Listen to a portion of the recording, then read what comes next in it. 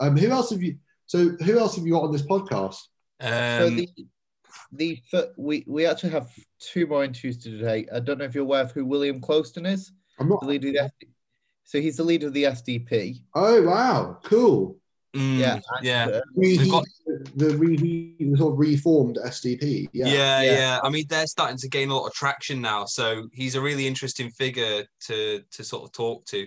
And we've got Ian Dale as well. Ian Dale's coming up as well. Right. It's just it's various people from different political traditions, really. Where can I find you on Spotify? If you literally, Can I make a point? So, I can make a point. And then the first episode should come up with Paul Embry. Oh, nice.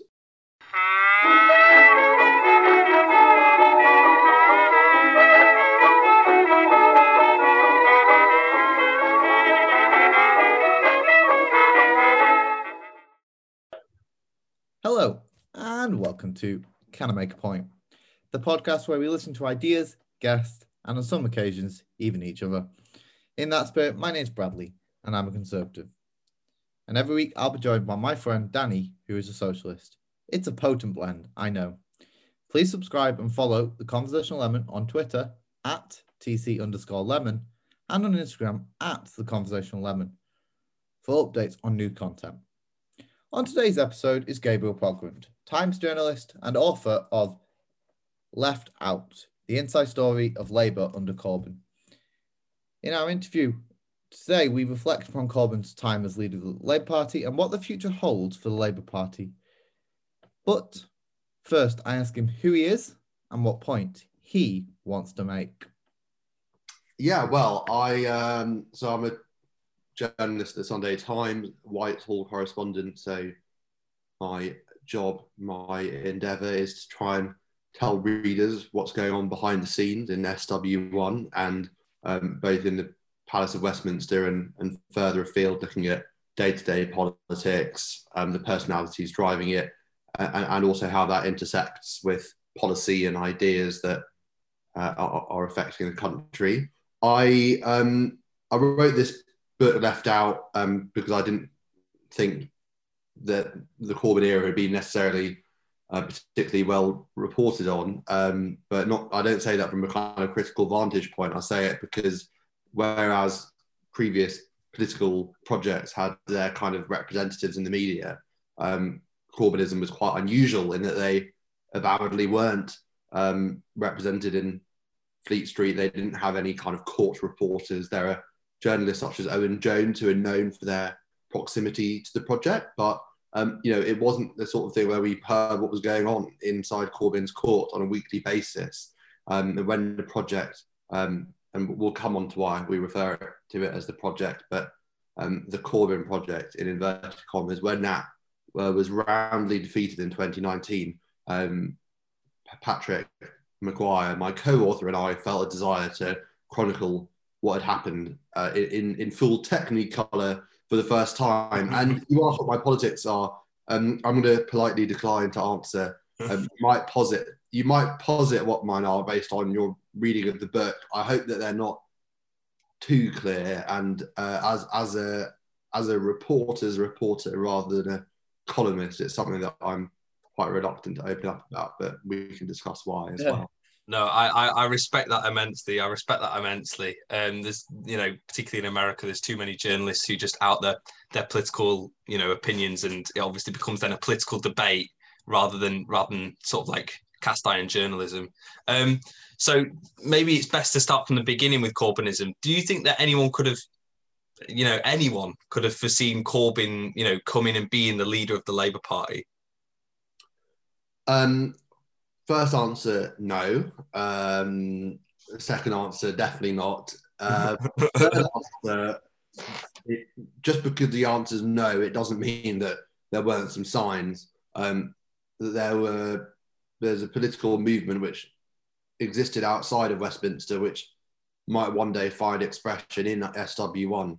I mean, for instance, the financial crisis left a generation of young people disenfranchised. They weren't able to get on the housing ladder. They weren't able to get jobs.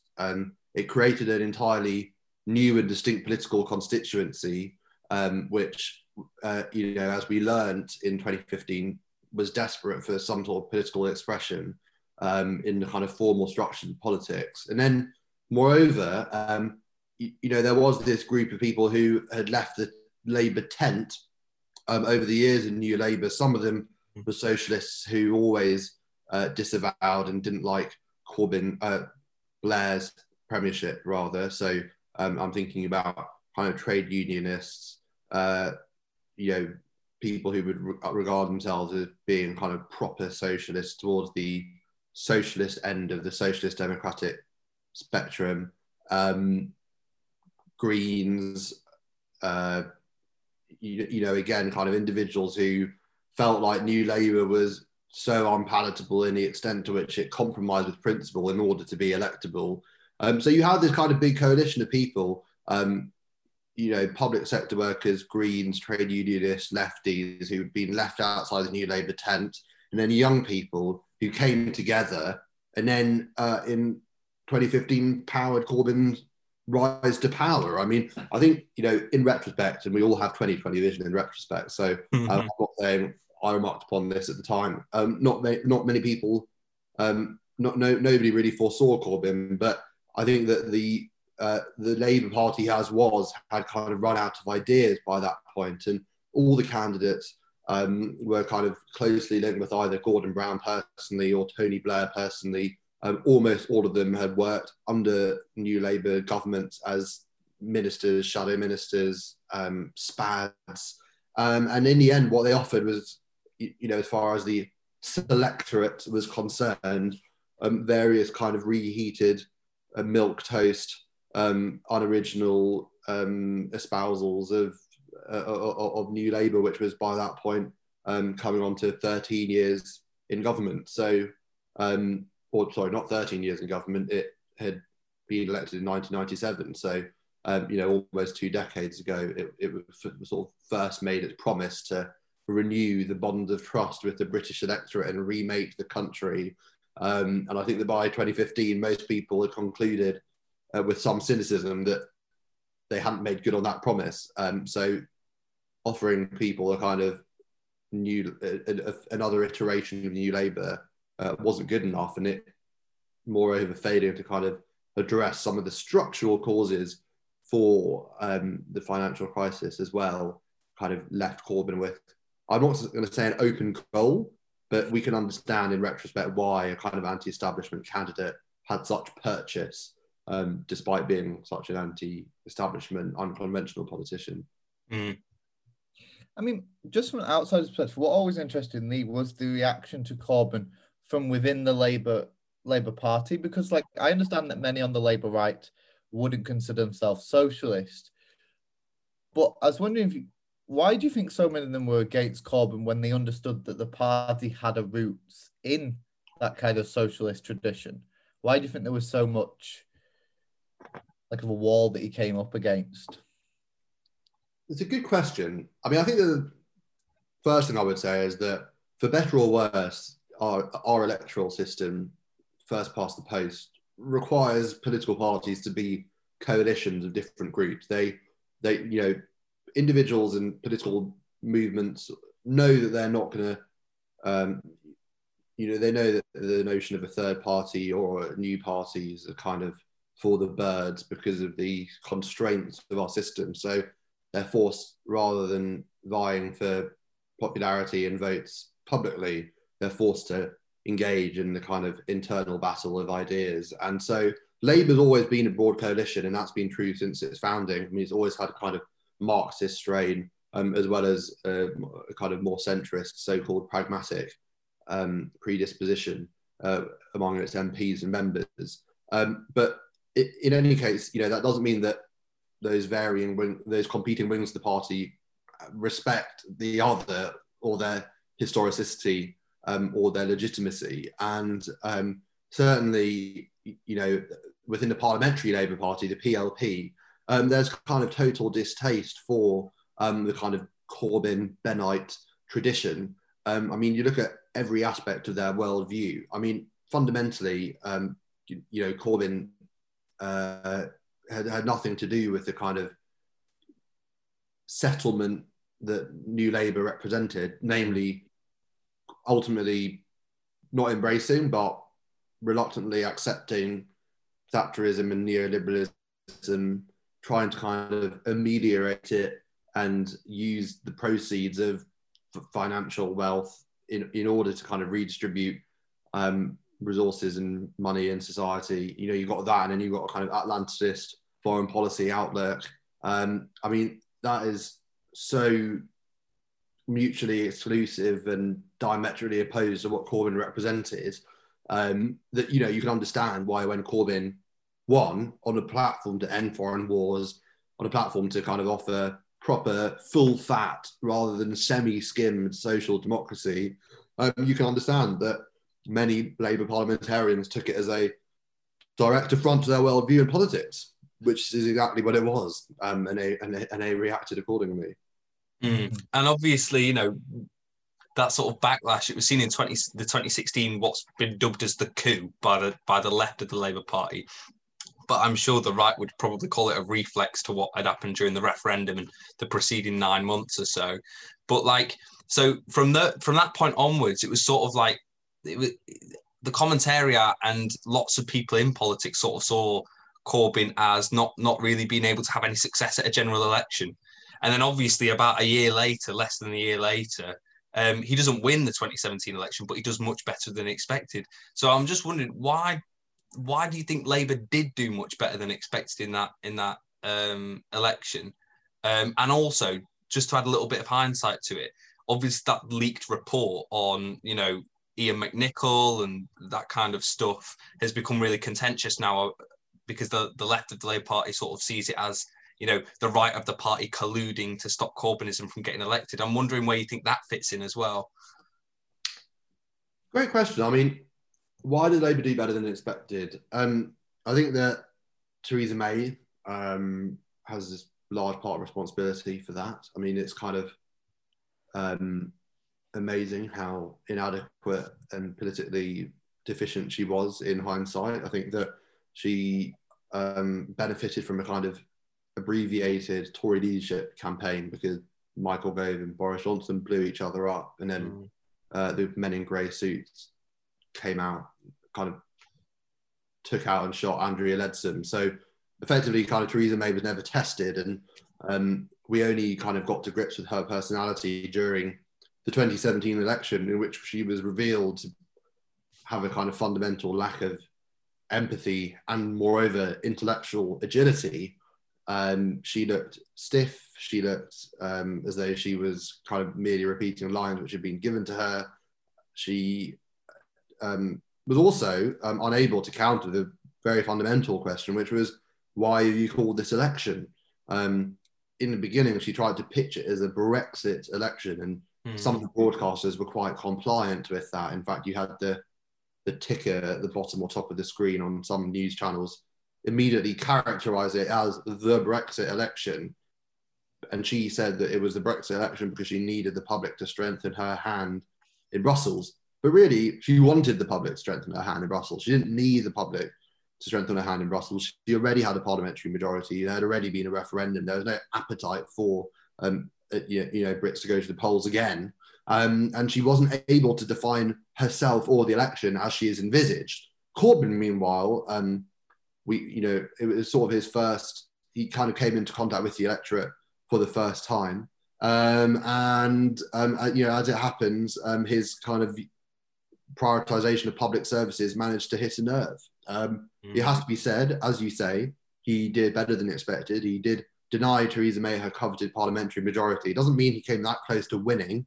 He didn't come close to winning. And, that probably leads on to your second question, which was, what do I think about this leaked report, which to novices reveals the fact that during the 2017 election campaign, the staff at Southside Labour headquarters, most of whom were linked to the New Labour years, they organised this kind of secret fund where they bankrolled the parliamentary campaigns of various MPs who they thought would be would lose their seats amid the kind of blue tsunami presented by Theresa May at the outset of the election. This was done under the nose of Corbyn and his leader's office. And now the people who did it, they include Sam Matthews, who was a sort of enforcer of the then General Secretary of the party, Ian McNicol. He was also intimately involved in anti-Semitism, which I'm sure we'll come on to. But basically, these people say that they genuinely felt that Labour MPs were going to lose. And they thought that Labour itself, they thought its existence was imperiled. And so their justification is they were merely trying to save the seats of people who would be required to build the party back from the brink of destruction in the wake of that electoral event. So I think that, the left says it was sabotage because they ended up funneling resources to these individual candidates in secret and not so secretly fighting what was generally a defensive campaign. Those close to Corbyn say that it became clear that the public mood had shifted, and they were never prepared to acknowledge that and fight an accordingly offensive campaign. But I've never seen any evidence that was done out of a kind of reluctance or a belief that Corbyn would win, only if they were to pour money into marginal seats that, previously they never thought they could win. I think that they genuinely, like the media class, like the polls, just got the election or got the public mood wrong, and really did believe that the best they could do was defend people like Tom Watson, Joan Ryan seats, and there's obviously kind of a partisanship to the people that they believed deserved being saved, albeit the Patrick Hennigans of this world, he being the former executive director of elections. And they've since said that people such as John Trickett, a kind of Corbynista shadow cabinet minister, they too were in receipt of these extra resources. So it's an interesting question, and one which has already kind of served as a stab in the back, stab in the front narrative for the left. I think, especially one of the biggest tests for like the Corbyn element, as you mentioned, the book was the Salisbury attack, because, like as you mentioned, Corbyn's kind of had been going on Russia Today quite a lot, and there's obviously that anti-imperialism in the streak of the far left of Corbyn's element. And so would it be fair to say that Corbyn was at least sympathetic to Putin and Russia, and that's why he was so, because he couldn't bring himself at the dispatch box to put the blame, even when he said, the Kremlin's to blame, he wouldn't blame Putin directly. Do you think there was any pro-sympathy there towards Putin? It's an interesting question. What I'd say is this. Corbyn was one of the standard bearers of the anti-Iraq movement in Britain. He chaired the Stop the War campaign. Andrew Murray, who was a political advisor of his, Seamus Milne, who was then a columnist in The Guardian. These people were kind of some of the most trenchant and vocal critics of the Iraq War. And students of the Iraq War will know that part of the reason for that war was that false evidence had been used as a pretext to execute a geopolitical aim which had already been rubber stamped in Washington, D.C. And Blair had privately said he would follow Bush in pursuing.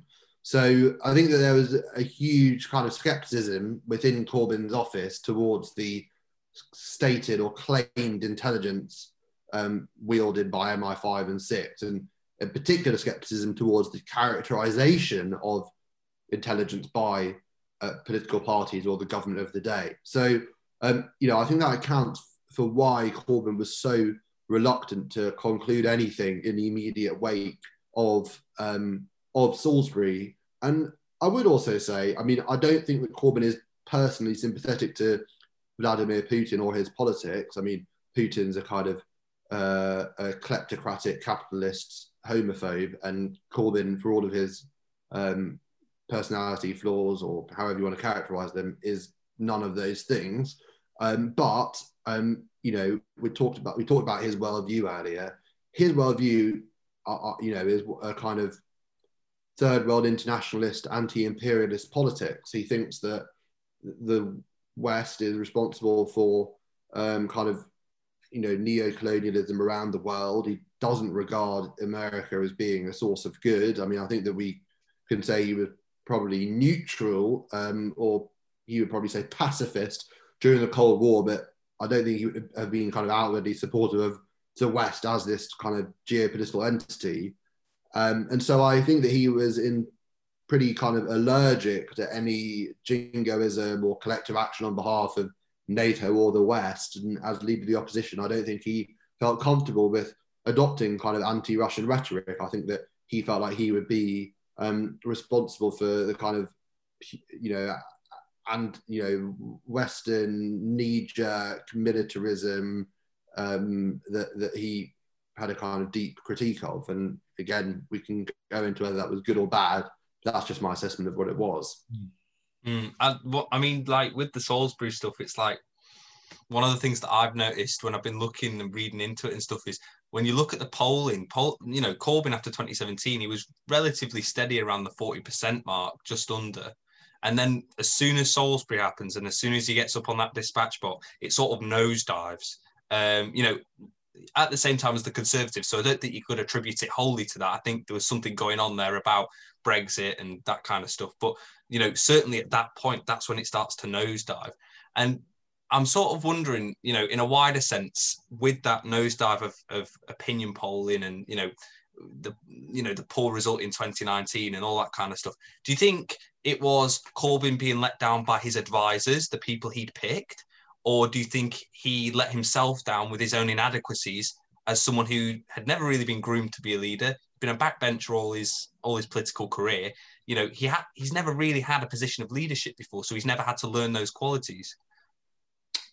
Yeah, it's an interesting question. I mean, what I would say in general is that the kind of good king, bad advisors view on history is usually one engineered in order to exonerate the leader in times of political trouble. But, the leaders ultimately are, the people that appoint these advisors, and the advisors are there to enforce the will of the leader. And if the advisors define the leader, then the leader ought to get rid of them. And if the advisors are making bad decisions and staying in post, that often reflects the fact that the leader is ultimately comfortable with them. So I'm not sympathetic to the idea that Carrie Murphy and Seamus Milne were kind of personally responsible for the downfall of Corbyn. I think there are structural factors and political, personal political factors that account for what happened between the years 2017 and 2019. And no doubt Corbyn personally was one of them. I mean, we talked about the circumstances in which he became leader. He was an anti-establishment voice in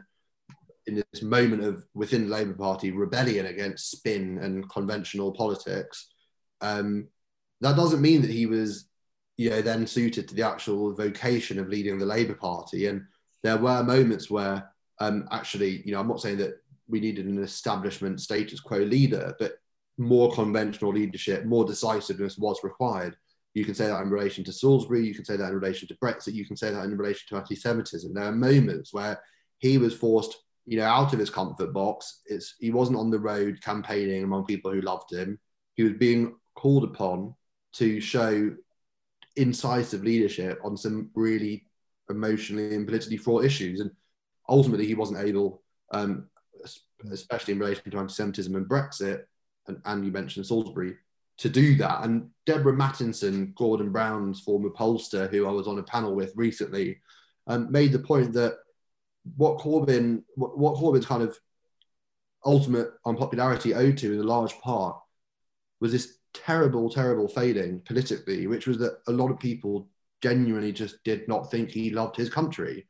She said that in relation to the Red Wall, albeit it probably applied more widely. She said that just a lot of voters just didn't think that he loved Britain. And that was a big issue for him politically. And it was one which, certainly Salisbury did a lot to compound.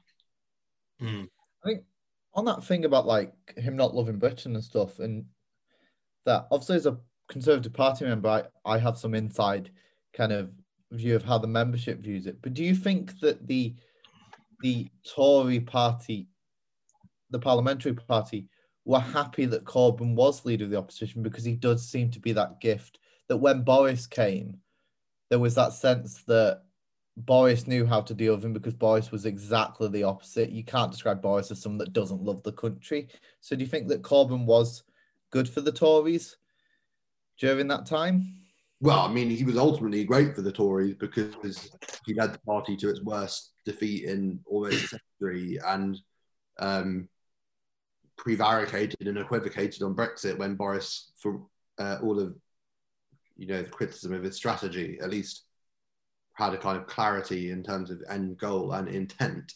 Again, every conversation about politics tends to benefit from hindsight. So I'm not going to repeat the platitude that is easy to say now. But it is easy to now say that Corbyn was a gift to the Tories. He certainly didn't look like one in 2017. And I think there was a wariness, on the Tory backbenches towards him up until his defeat in 2019. I mean, they all now lick their lips reflecting on how much of a ludicrous candidate he was, but they did the same in 2017 and look what happened there. And, certainly, Boris managed to ruthlessly exploit the Brexit issue, but there was a concern throughout the campaign that that Labour might ultimately be able to fight it on, the issues where it had a kind of strong lead, things like public services and the future of the NHS. The great risk for the Conservatives during last year's election wasn't that Labour would beat them on the issue of Brexit, and that Jeremy Corbyn's claim that Boris was pursuing a sellout NHS pro-Trump Brexit deal. I mean, I don't know that people believe that. Boris was always going to win on the issue of the EU.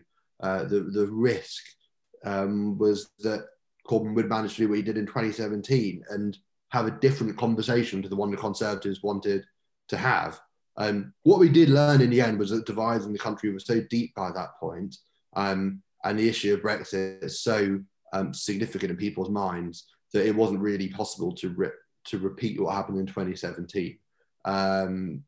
And in that respect, Corbyn's weaknesses became kind of unavoidable liabilities for the party.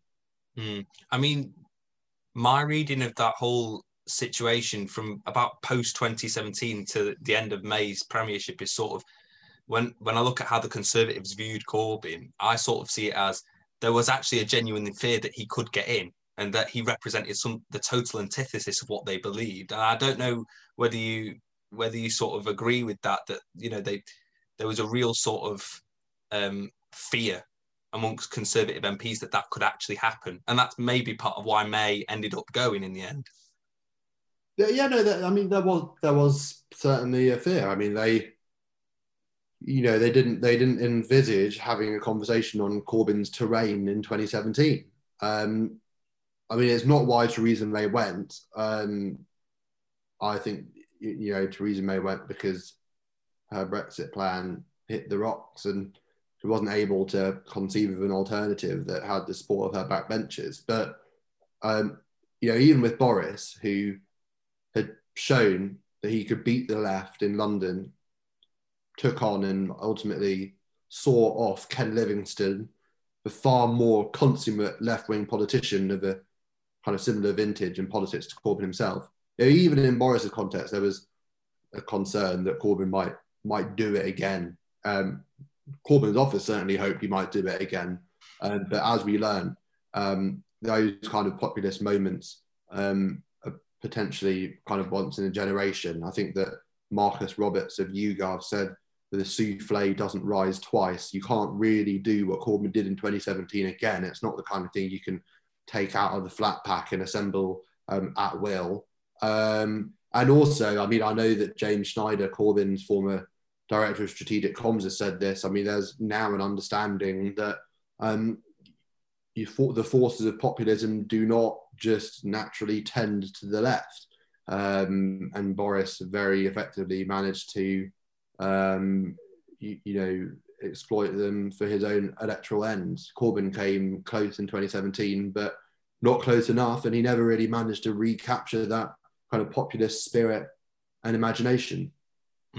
Yeah, I mean, we're going to come on to the election in 2019 in a minute, but I think one of the things that you cover a lot in the book, and obviously one of the things that is dominated, not just Corbyn's leadership, but also his legacy, is is anti-Semitism. You know, anti-Semitism in the Labour Party is obviously a huge issue for Corbyn. And I'm just wondering whether, from what you've learned, from the research and stuff, do you think Corbyn is an anti-Semite? Do you see him as an anti-Semite, or do you see him as a bit of a bumbling fool who didn't get on top of it quickly enough and was just a bit negligible? I've always resisted saying, is he an anti-Semite? Because what does Corbyn being an anti-Semite mean? I mean, it effectively means that he personally, in his heart, loathes Jews or has a deep issue with Jewish people. I never felt qualified to opine on that. I think generally reporters don't try and say what is in people's heads.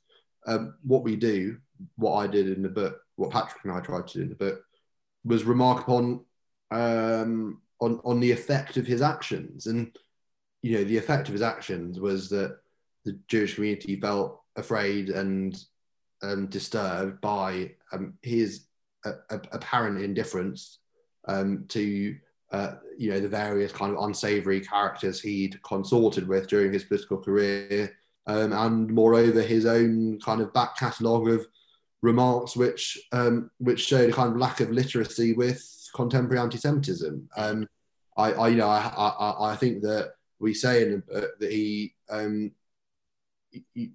of regarded himself as being anti-racist, so the notion that he might be an anti-Semite really jarred with his sense of self. But rather than trying to show leadership and apologising in a way which conveyed empathy and sincerity, certainly from the summer of 2018 onwards, he tended to feel more sorry for himself than he did the Jewish community. And I think that in the end, was he an anti-Semite? I wouldn't answer that question.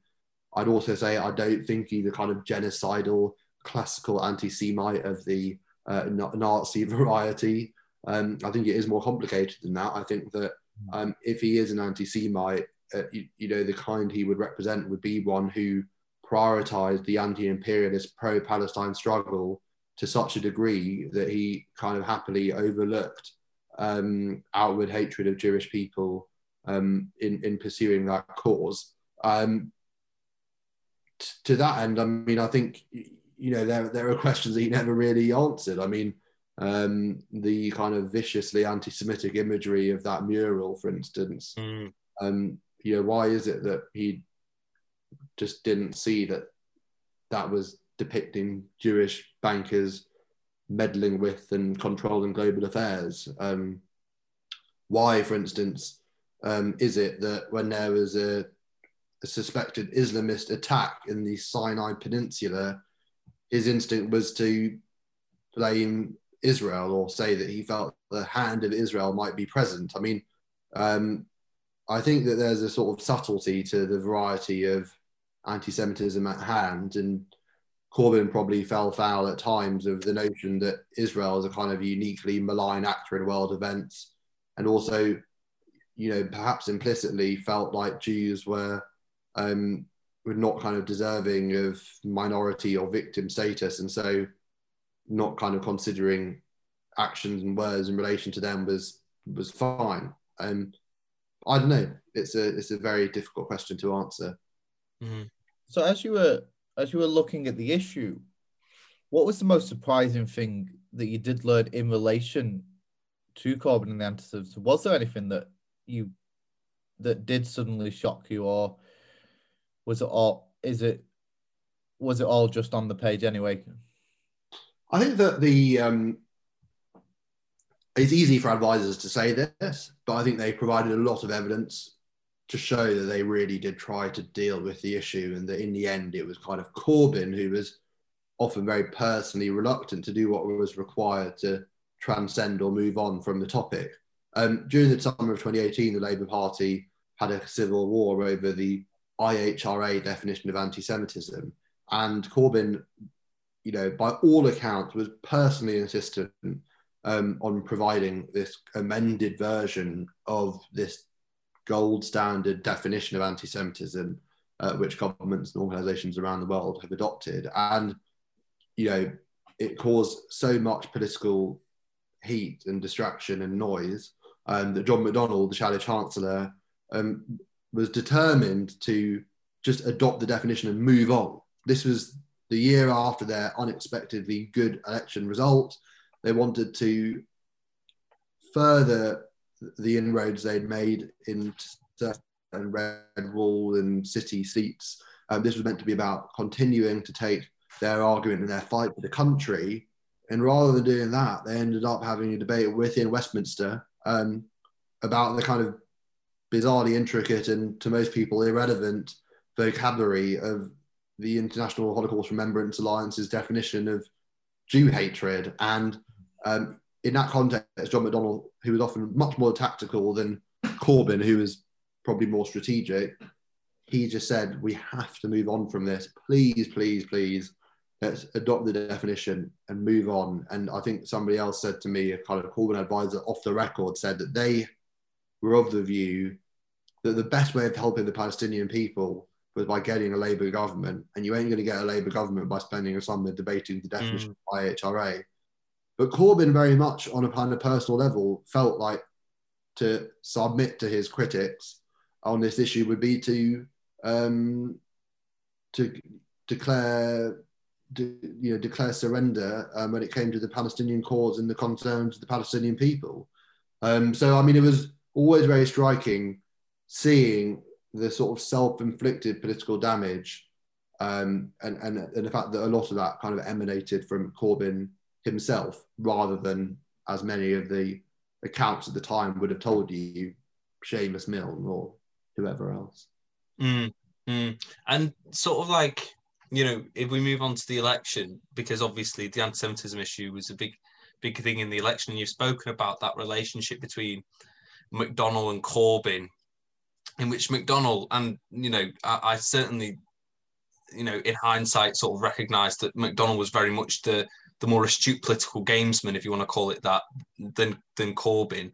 In the election campaign, who was in charge? Do you know what I mean? I get the sense that it was quite a bit of a, it wasn't very organised. You know, you've got Corbyn's office controlling it, and then you've got bits of McDonnell's office control of it, and then you've got Labour HQ who's doing lots of different things. And then just further on from that, you know, sort of bringing those things together, did Corbyn really want to win? Like, did Corbyn want to become Prime Minister? You know, and I suppose that alludes to the project stuff that you were talking about. Yeah, I mean, firstly, the answer is that nobody was really in control. During elections, you know, traditionally, parties adopt a kind of military structure. They become very hierarchical, very centralised, with a very clear line of authority. I spent half a year trying to understand who was running the election campaign, and I never got clarity on that. You know, John McDonnell was the campaign chairman. Carrie Murphy, when she was removed from the leader's office, was redeployed to Southside to, you know, run digital campaigning according to some, and help oversee the election in general, the election effort in general, according to others.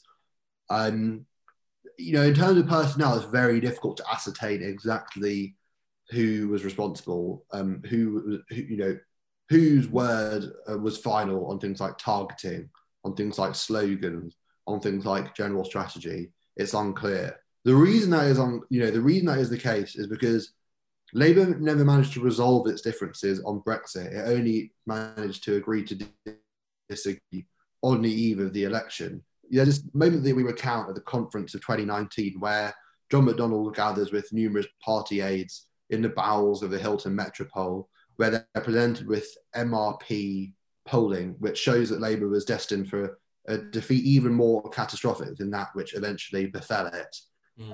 Its vote share was going to go down in seats like Vauxhall, you know, Labour redoubts. And, you know, the Lib Dems were projected to win certain seats. The Conservatives were destined to win other seats, often not with large vote share, but just because, you know, Remain votes were fleeing to the Lib Dems and Brexit votes were fleeing to the Conservatives, and Labour, to channel the aphorism of Nye Bevan, by standing in the middle of the road, was getting knocked. And so it was a situation in which, certain people would say we have to hug the Remainers. The only chance we're going to win this is if we extract every last Remain vote from our traditional supporters, plus the Greens, plus the Lib Dems. We have to show that in a two-party system, we're the only show in town for those that want to soften Brexit or have a second referendum. And then you had those who thought we need to be a credible Leave voice and show in red wall seats that we are going to deliver Brexit and we are going to offer a kind of sensible, unifying Brexit settlement. And those strategies were irreconcilable. You cannot simultaneously, at the behest of people like Ian Lavery, go to the red wall and say, we're going to deliver a credible, proper Brexit. We are a Brexit party, just in a less divisive way than the Tories. You can't say that whilst also saying, I was going to say whispering, but loudly declaring from your soapbox in other areas of the country, in Bristol, in London, in Manchester, that you're going to offer people a second referendum and a possible route to avoiding Brexit altogether. Unless you can decide on which of those two stools you want to stand on, you can't have a coherent strategy, and Labour never did. And in the end, as we chronicled, different individuals sought to prosecute different strategies at different times based on different sets of polling data and different political priorities. To answer the question, nobody really ran the campaign, and that's kind of an amazing thing to acknowledge in the context of contemporary British political history, and it really speaks to the dysfunction and underlying strategic confusion that characterised Labour in this period. Did Corbyn want to win? You used the language of the project. I think in order to answer this question, you need to look at what the project's goal was. The so-called project was initially just the campaign to get Corbyn on the ballot in 2015. Their aim was to, we've heard this phrase a lot, broaden the debate. They just didn't want to be completely absent from the discussion. And, whereas Diane Abbott had run in 2010 and John McDonnell had run against Gordon Brown, this was Corbyn's turn to represent the left in the internal Labour leadership contest and hopefully draw some concessions on some socialist issues. I think the hope was that Corbyn could, stretch the debate to the left. Then suddenly it appears that he's actually more than just broadening the debate, he's defining the debate. He might win. So the project's raison d'etre shifts in that moment, far from being just about being in the discussion. It was about winning this internal election. And then when it became clear that was actually going to happen, the project again had to revise its sense of self and its sense of purpose. It became, hold on, this man approaching his 70s with no natural aptitude for conventional politics, certainly no interest in it either, by the way, he suddenly is actually going to win this thing. So what do we do? Do we let him run the party for a year or two? Do we reform its structures and then pass on to another left-wing candidate? Or are we genuinely saying that Jeremy Corbyn wants to become Prime Minister? And that question, by the way, was one which Corbyn himself was repeatedly asked over the course of the leadership election and thereafter. And it was one which he really struggled to answer. I think it was Krishnan Guru Murthy, or it might have been on Newsnight. I distinctly remember him being asked, do you want to be Prime Minister? And he couldn't say yes. He couldn't say, yes, I want to be Prime Minister. I want to go into number 10. I want to lead a Labour majority government. I want to issue my instructions with the nuclear codes. I want to be responsible for a budget. The trappings of conventional leadership and the language of being Prime Minister is not something which came naturally to Corbyn. What people do say is that by 2017, after the kind of insurgency of that election, Corbyn started to warm to the idea. He never loved the trappings of power. We say in the book that he struggled with the idea of even moving into number 10 and had to be bought off with the offer of redesigning the number 10 Rose Garden so it became an allotment and potentially housing a refugee within the number 10 complex. But he certainly never felt comfortable with the idea of becoming PM. I think by the end, he probably felt like he would do it, for the wider goals of advancing the socialist cause in Britain and around the world. Mm. On that 2019 election, I mean, I'll be honest, when it happened, my reaction when the exit poll came in, I screamed, because I was, as a Tory party member, I wanted that to happen. I had funnily texted my friend about 4 hours later going, I think somehow we'll end up with 368 seats, not knowing I was bang on. But do you think that the project and the Corbyn kind of team underestimated the appeal of Johnson in England? I don't think they underestimated it. I think they were perfectly aware of it. They just didn't have any response to it. I think that there was, I don't think there was any underestimation as to Boris Johnson's political skills. I mean, as we mentioned, he defeated Ken Livingstone in a London city, in a Labour city. He won the 2016 referendum with the support of a large number of historic Labour voters. I don't think anybody had any doubt as to Boris's talents politically, especially as a campaigner. I think what they didn't have was any response to it because of the aforementioned lack of coherent strategy. And just so moving on from that to the future, because obviously this book's been written not just to chronicle the past, but maybe for people to read it and learn something from it. So what did Labour get so wrong in 2019 that they have to get right in 2024 in order to win? Like what things need to change, do you think, from what you've researched?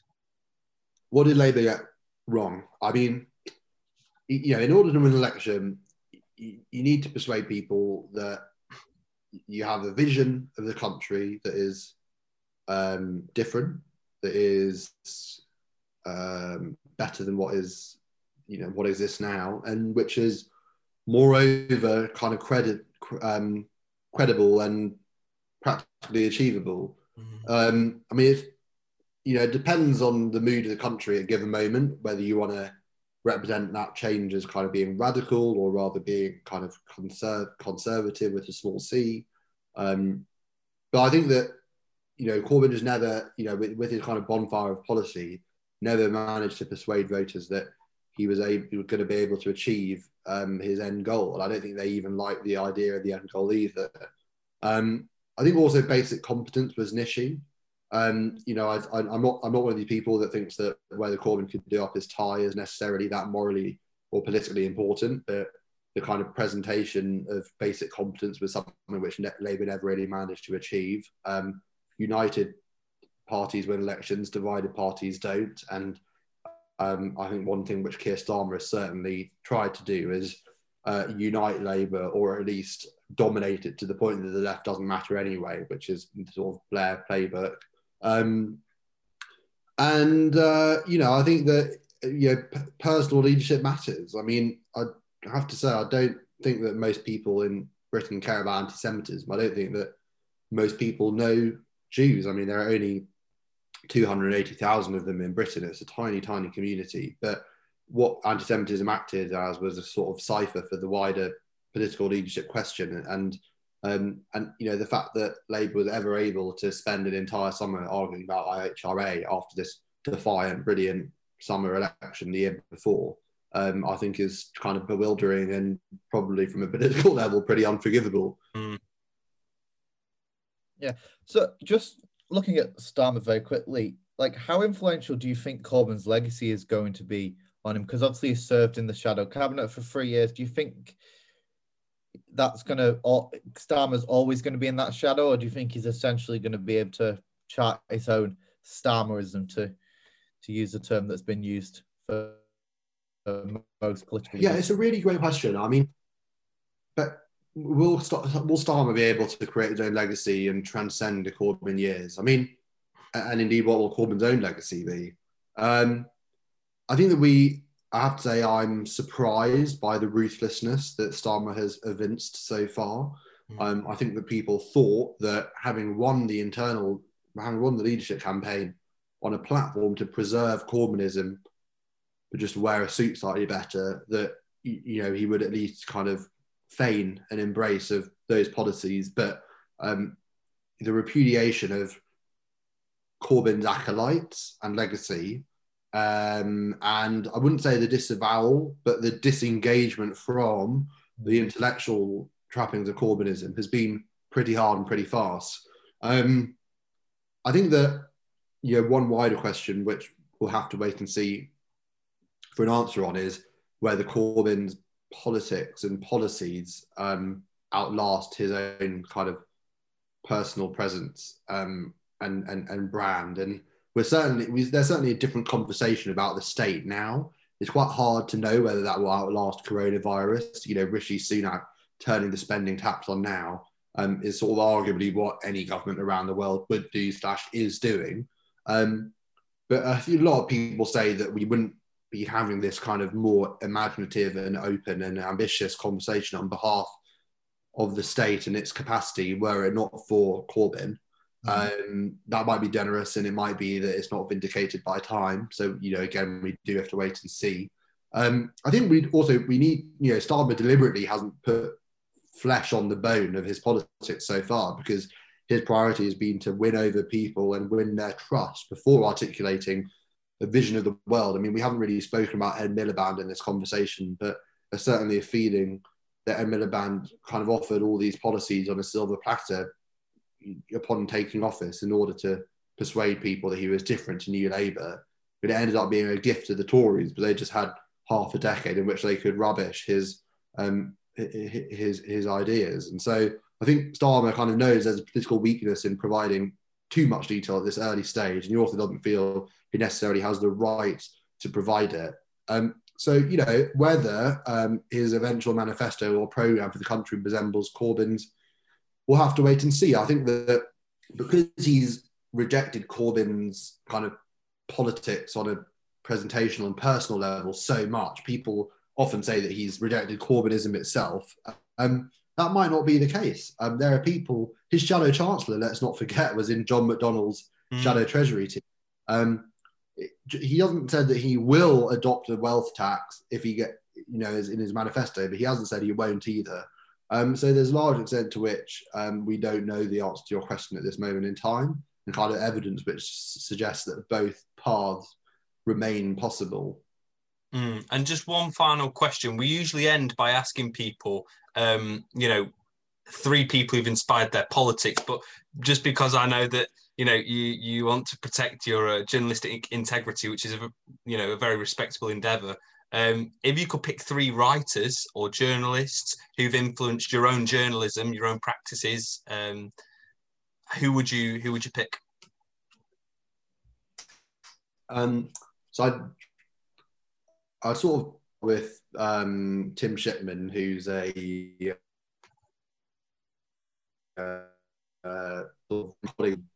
wrote the 2 definitive books on Brexit, and is next year, or this year, in fact, I think, publishing the 3rd. And I think I sort of borrowed or stole aspects of his style in the book. I mean, I think that packaging and political history in the form of kind of digestible human drama is something that I sort of really value in his work, and have sort of sought to emulate, albeit probably not nearly, well, I could say definitely not nearly as successfully. But I mean, Andrew Rawnsley, you mentioned yourself, is probably the kind of lodestar when it comes to Labour history. And I was fortunate to spend a lot of time in America, well, half a year reporting for the Washington Post. And I love American journalism. I sort of don't think I've ever really witnessed a reporter dominate a beat in the way that Maggie Haberman has for the New York Times. But the ambition and penetration of American politics into the White House and the corridors of power is pretty amazing. And I sort of will not quickly forget the experience of working for an American paper in the era of Trump. So yeah, I don't know if that answers your questions, but that answers it perfectly. Yeah, Thanks for giving your time. If people are interested to see more of your work, where can they go to find They you? can go to my Twitter at Gabriel_Pogrund, Gabriel Gabriel_Pogrund, and they can go to thetimes.co.uk. Excellent. Excellent. We'll leave all that in the description box below. Great. Well, thanks, guys. It was great to chat to you both. Thanks for watching and listening. If you like the podcast or you're a politics junkie, or you just like my face, please go and hit the subscribe button down below to keep up to date with all new episodes. This is another in a series of podcasts produced by the Conversational Lemon called Can I Make a Point? We'll be releasing new episodes every Sunday morning at 10. If there are things you want us to cover or things you want us to try, please let us know in the comments below or get in touch via Twitter at TC_Lemon. That's all for now, but you can head on over to conversationallemon.com for more content, or you can subscribe to our Patreon to access exclusive episodes and extra clips. But for now, it's goodbye from Danny. Bye. And me. Bye.